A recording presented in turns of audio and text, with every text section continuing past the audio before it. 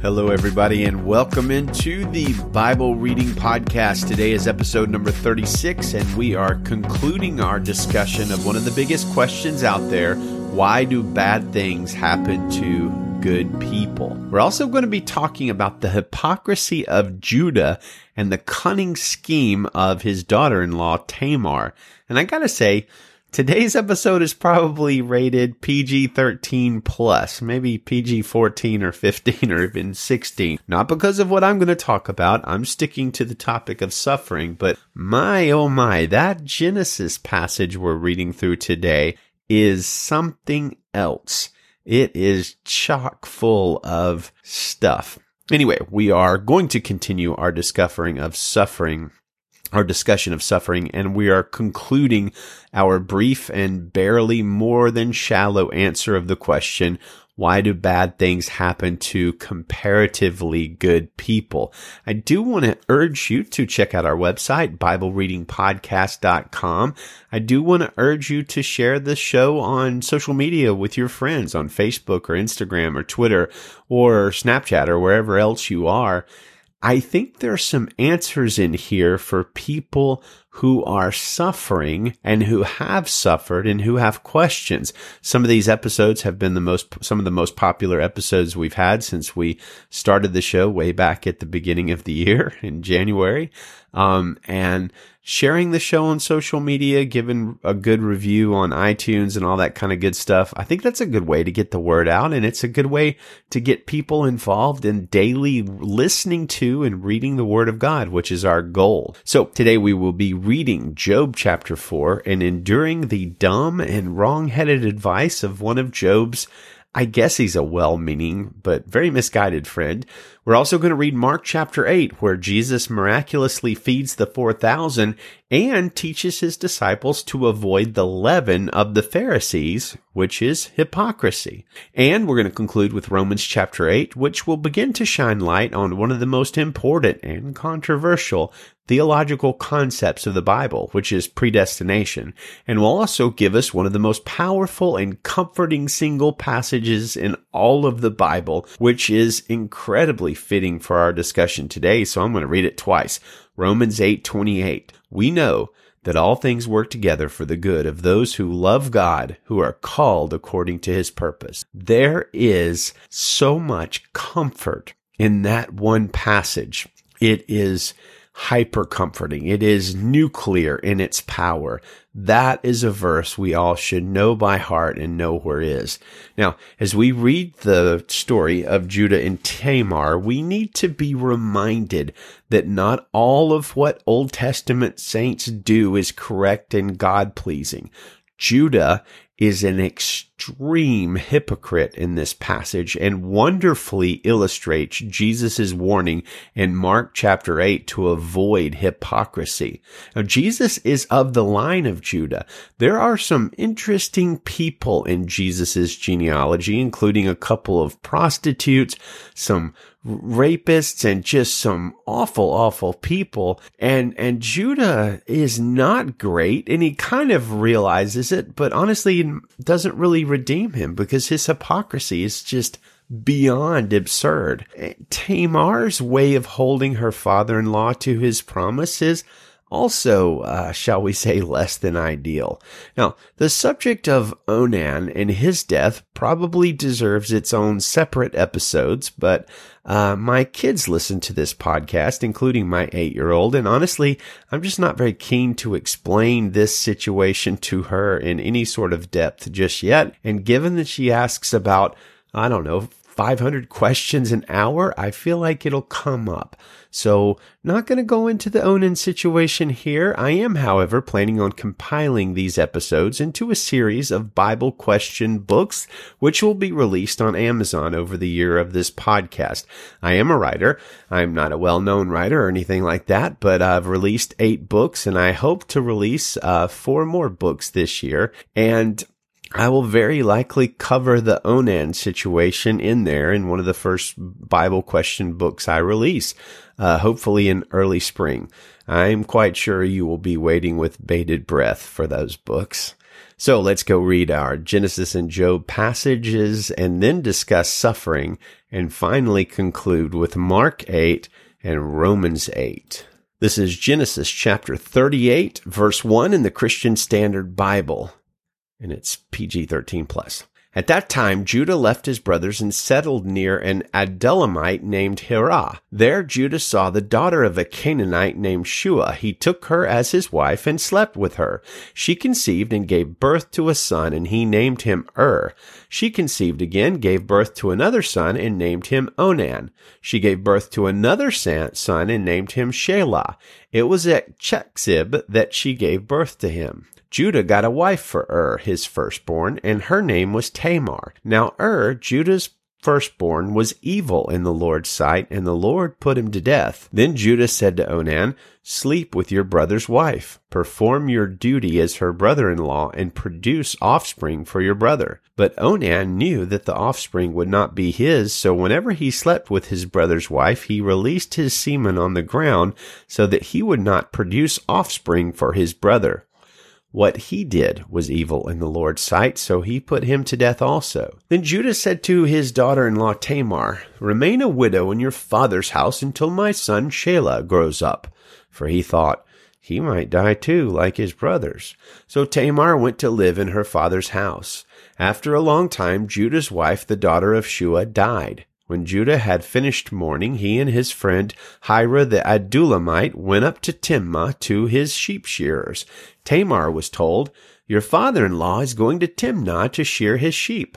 So she took off her widow's clothes, veiled her face, covered herself, and sat at the entrance to Enaim, which is on the way to Timnah. For she saw that, though Shelah had grown up, she had not been given to him as a wife. When Judah saw her, he thought she was a prostitute, for she had covered her face. He went over to her and said, "Come, let me sleep with you," for he did not know that she was his daughter-in-law. She said, "What will you give me for sleeping with me?" "I will send you a young goat from my flock," he replied. But she said, "Only if you leave something with me until you send it." "What should I give you?" he asked. She answered, "Your signet ring, your cord, and the staff in your hand." So he gave them to her and slept with her, and she became pregnant by him.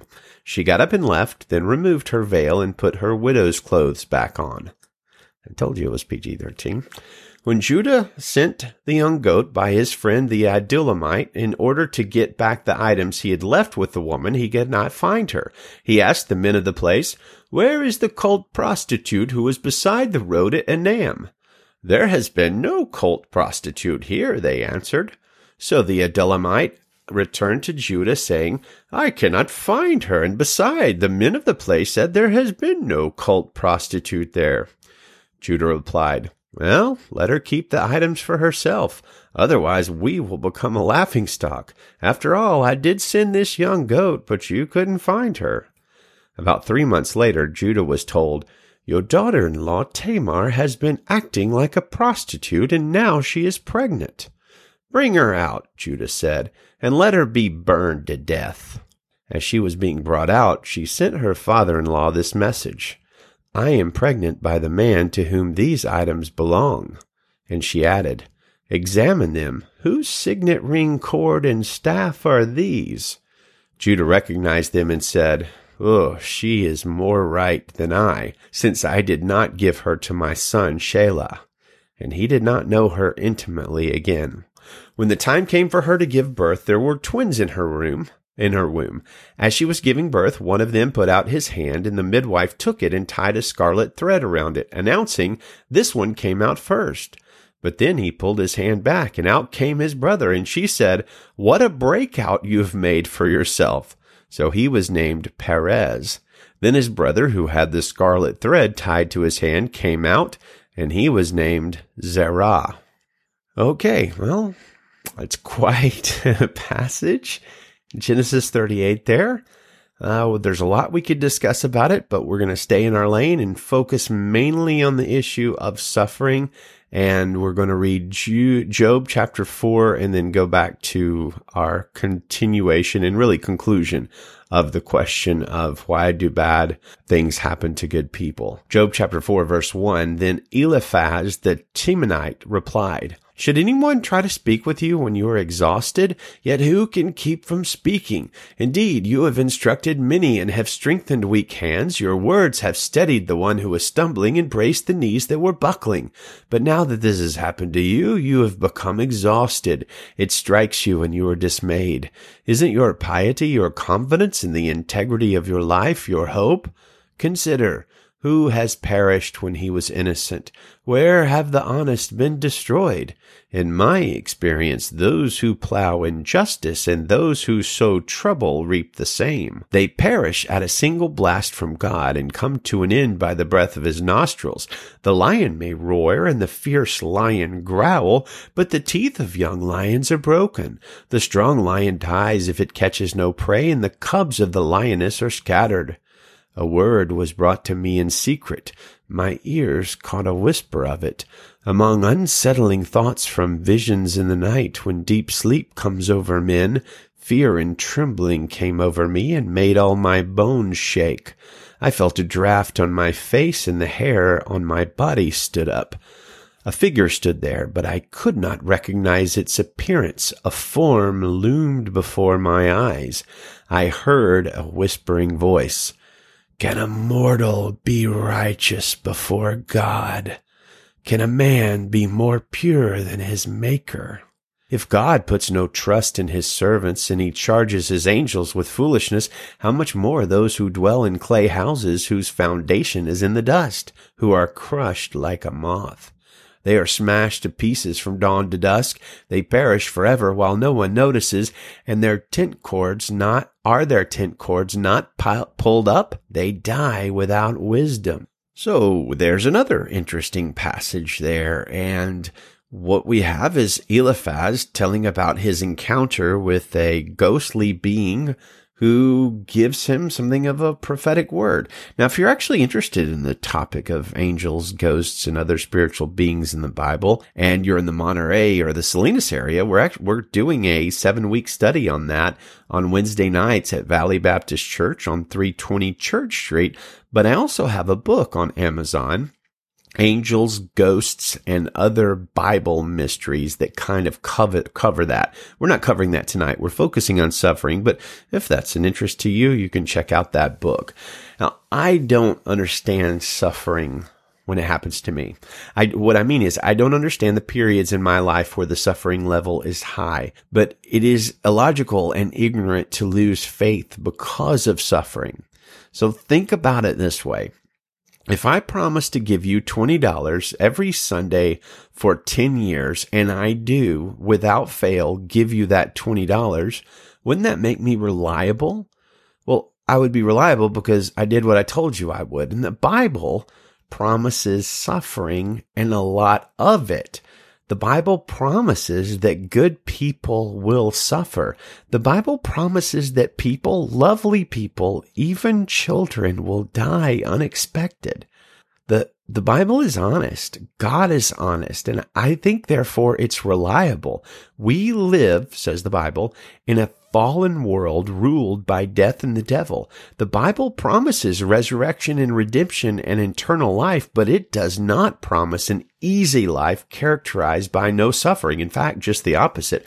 We talked yesterday about the Epicurean dilemma, or Epicurus's question, why does a good God essentially allow evil? And that's normally what philosophers call the problem of evil. If God is good, why is there evil? But here's the thing. I see no philosophical problem of evil whatsoever, because what we see in the world, all the tragedy and all the heartache and all the pain, is what we should expect given what the Bible tells us. Now, let's say 200 years from now, the Star Force turns into the United Federation of Planets, and we've solved all of the world's sicknesses and inequalities and pains and problems, and we're living in a utopia where you don't have to work for money and everybody's comfortable and happy.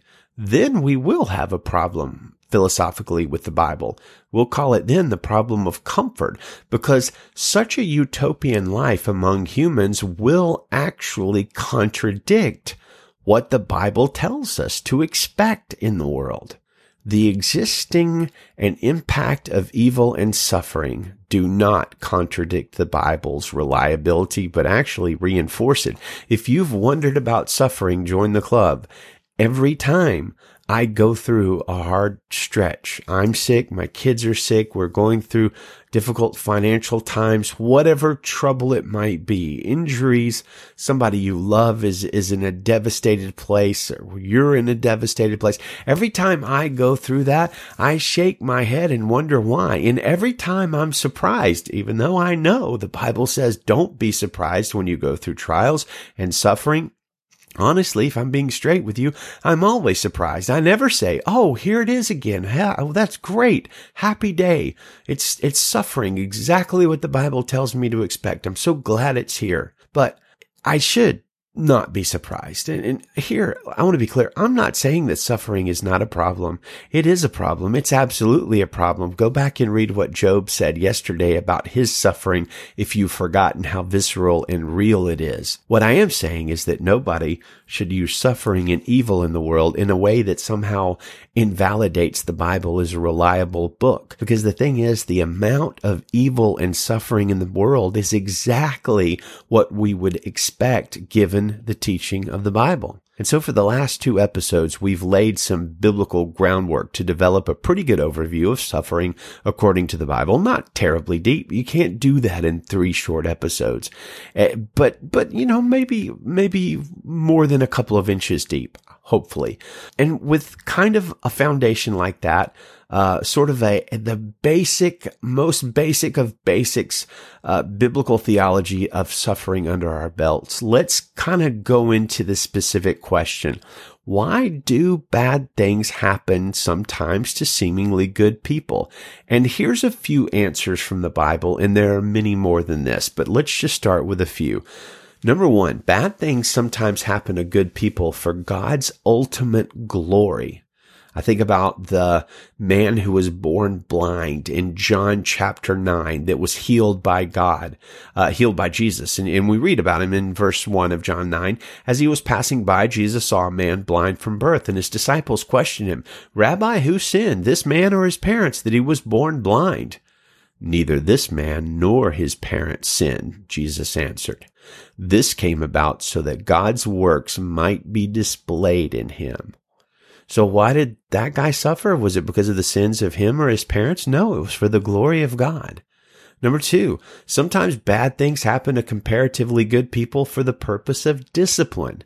Now, I'm not saying this is always the case. I'm saying sometimes. Hebrews 12:7 says, endure suffering as discipline. God is dealing with you as sons. Well, that kind of discipline is not meant to destroy. It's loving. It doesn't feel loving. It feels really painful, but it's meant to shape you and build character. And it can be a sign that you are God's child. Trials demonstrate sonship, that you're a daughter of the King or son of the King. Number 3, sometimes bad things happen to good people to build hope and perseverance and strengthen them. Romans 5:3, Paul says, as we read yesterday, we rejoice in our afflictions because we know that affliction produces endurance. Endurance produces proven character, and proven character produces hope. Number 4, sometimes bad things happen to good people for the spread of the gospel and the maturity of the church. Paul says this in Galatians 4:19, my children, I am again suffering labor pains for you until Christ is formed in you. Now, I don't exactly know what Paul means about suffering labor pains, but what he's saying is that I'm going through painful things for you as the gospel matures you and builds you up. That was difficult for Paul, but it was good for the Galatians. Sometimes we suffer for the good of other people. And finally, number 5, often bad things happen to good people for inexplicable and unexplained in this lifetime reasons. Now, I know that's not very satisfying, but that is the truth. Take, for instance, Job. He never learns why he goes through what he goes through. Jeremiah doesn't either. Think about this episode in the life of Paul in Acts 14.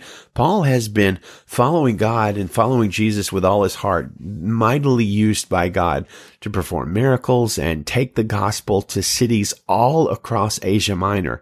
And here comes this situation in Acts 14, verse 19. Some Jews came from Antioch and Iconium, and when they had won over the crowds and stoned Paul, they dragged him out of the city thinking he was dead. After the disciples surrounded him, he got up and went into the town. The next day he left with Barnabas for Derbe. After they had evangelized that town and made many disciples, they returned to Lystra, to Iconium, and to Antioch, strengthening the disciples by encouraging them to continue in the faith and by telling them it is necessary to pass through many troubles on our way into the kingdom of God. Now, we just read that passage earlier. It's good to read it again. Understand, the guy who was just stoned to death and raised from the dead says it is necessary to pass through many troubles on our way into the kingdom of God. Now, why did that happen? Why was he stoned to death? He was doing the right thing. He was living a good life. Why did it happen? Well, we don't know. Paul doesn't know. Sometimes we suffer for inexplicable reasons. We won't always know why, but the Bible gives a resounding answer for suffering, and that answer is the resurrection. Our resurrection, specifically made possible by the resurrection of Jesus. Revelation 21, one of my favorite chapters in the Bible because it's so hopeful. Verse 3 says, I heard a loud voice from the throne. Look, God's dwelling is with humanity, and he will live with them. They will be his people, and God himself will be with them and be their God. He will wipe every tear from their eyes. Death will no longer exist. Grief, crying, and pain will exist no longer because the previous things have passed away. Then the one seated on the throne said, Look, I am making everything new. He also said, Write, because these words are faithful and true. And he said to me, It is done.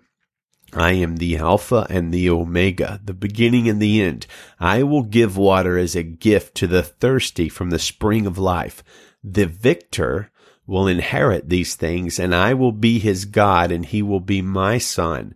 But the cowards, unbelievers, vile, murderers, sexually immoral, sorcerers, idolaters, and all liars, their share will be in the lake that burns with fire and sulfur, which is the second death. We are coming to a time when God himself will wipe every tear from every eye, and then there will be no more death or grief or crying or pain. That is how the resurrection, the coming resurrection that was purchased by the resurrection of Jesus, answers the question of suffering. So in closing, you can't read the Bible and not expect suffering. All humans suffer. Jesus, the most righteous, suffered most of all. That's bad news. Let's be honest about it. The good news, though, is that in Christ, our sufferings will literally pair in comparison to the glories to come. That is the blessed hope of the gospel. Yes, indeed. Jesus came for us to have abundant life, but that life will include suffering, says the Word of God. Suffering is necessary, says Paul, literally a few days or weeks after he was nearly stoned to death. It's unavoidable. The real question is, are you in Christ? Because if you are, then you have the hope that one day your sufferings will be tiny compared to the glory that will come to you as one who has been saved and redeemed by Jesus. So look to him and be saved, trusting in him for your salvation and following him with your life. One final word before we read the last two passages. Since this is our last episode for now on the problem of evil and the question of why good people suffer, I need to say this. These past few episodes have met the problem of evil on a philosophical level, seeking to address skeptics and those who might doubt God or the truth of the Bible because of their suffering or the suffering in the world.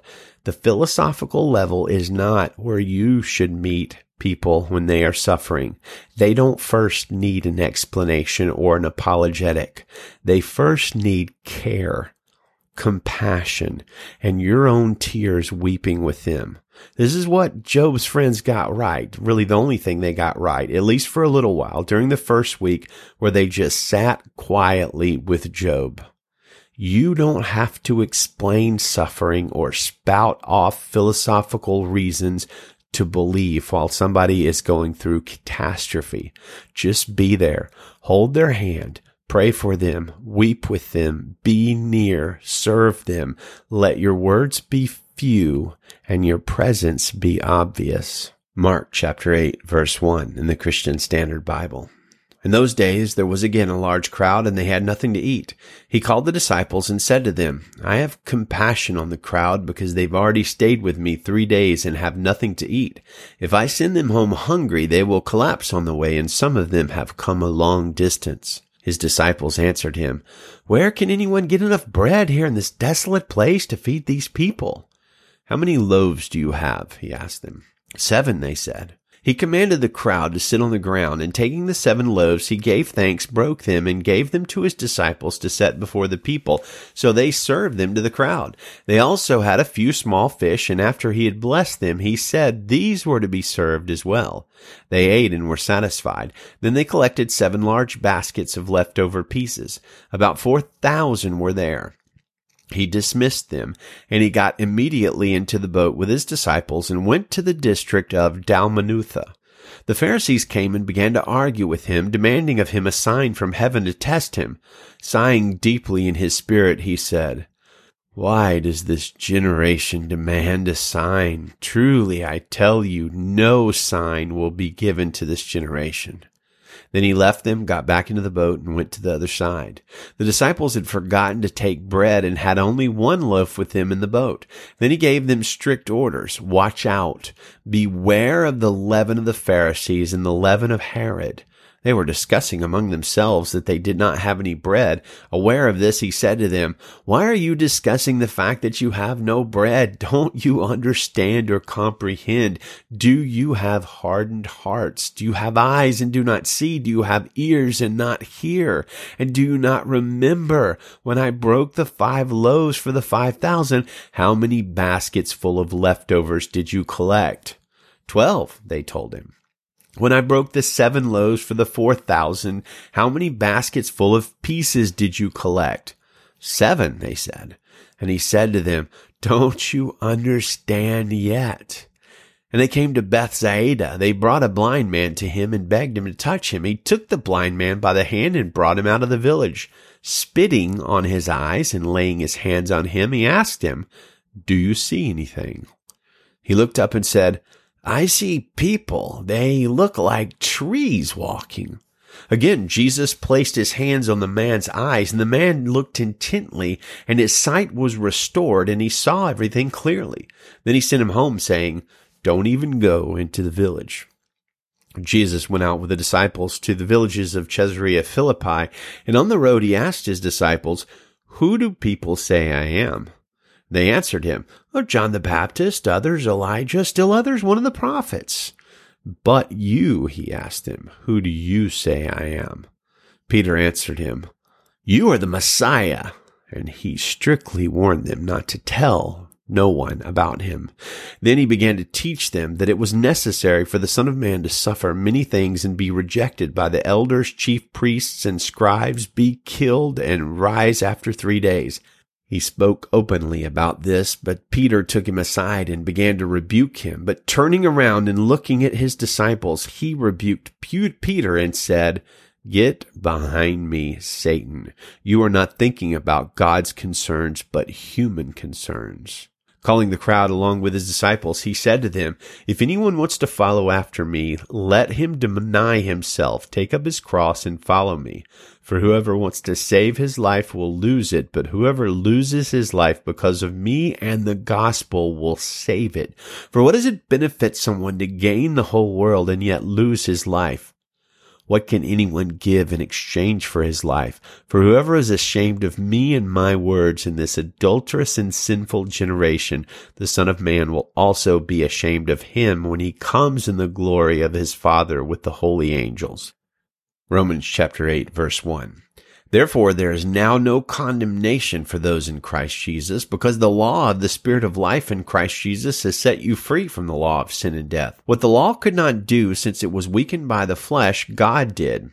He condemned sin in the flesh by sending his own Son in the likeness of sinful flesh as a sin offering, in order that the law's requirement would be fulfilled in us who do not walk according to the flesh, but according to the Spirit. For those who live according to the flesh have their mind set on the things of the flesh, but those who live according to the Spirit have their mind set on the things of the Spirit.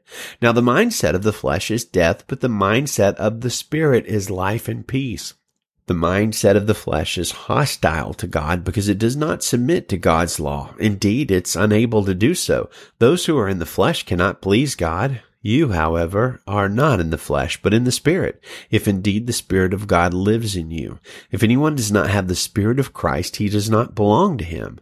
Now, if Christ is in you, the body is dead because of sin, but the Spirit gives life because of righteousness. And if the Spirit of him who raised Jesus from the dead lives in you, then he who raised Christ from the dead will also bring your mortal bodies to life through his Spirit who lives in you. So then, brothers and sisters, we are not obligated to live according to the flesh, because if you live according to the flesh, you are going to die. But if by the Spirit you put to death the deeds of the body, you will live. For all those led by God's Spirit are God's sons. For you did not receive a spirit of slavery to fall back into fear. Instead, you received the Spirit of adoption, by whom we cry out, Abba, Father. The Spirit himself testifies together with our spirit that we are God's children. And if children, also heirs, heirs of God and co-heirs with Christ, if indeed we suffer with him, so that we may also be glorified with him. For I consider that the sufferings of this present time are not worth comparing with the glory that is going to be revealed to us. For the creation eagerly waits with anticipation for God's sons to be revealed. For the creation was subjected to futility, not willingly, but because of him who subjected it, in the hope that the creation itself will also be set free from the bondage to decay into the glorious freedom of God's children. For we know that the whole creation has been groaning together with labor pains until now. Not only that, but we ourselves, who have the Spirit as the first fruits, we also groan within ourselves, eagerly awaiting for adoption, the redemption of our bodies. Now in this hope we are saved, but hope that is not seen is not hope, because who hopes for what he sees? Now if we hope for what we do not see, we eagerly wait for it with patience. In the same way, the Spirit also helps us in our weakness, because we do not know what to pray for as we should, but the Spirit himself intercedes for us with unspoken groanings. And he who searches our hearts knows the mind of the Spirit, because he intercedes for the saints according to the will of God. We know that all things work together for the good of those who love God, who are called according to his purpose. For those he foreknew, he also predestined to be conformed to the image of his Son, so that he would be the firstborn among many brothers and sisters. And those he predestined, he also called, and those he called, he also justified, and those he justified, he also glorified. What then are we to say about these things? If God is for us, who is against us? He did not even spare his own Son, but offered him up for us all. How will he not also with him grant us everything? Who can bring an accusation against God's elect? God is the one who justifies. Who is the one who condemns? Christ Jesus is the one who died, but even more has been raised. He also is at the right hand of God and intercedes for us. Who can separate us from the love of Christ? Can affliction or distress or persecution or famine or nakedness or danger or sword? As it is written, because of you, we are being put to death all day long. We are counted as sheep to be slaughtered. No, in all these things we are more than conquerors through him who loved us. For I am persuaded that neither death nor life, nor angels, nor rulers, nor things present, nor things to come, nor powers, nor height, nor depth, nor any created thing will be able to separate us from the love of God that is in Christ Jesus our Lord. Amen and Godspeed. See you tomorrow.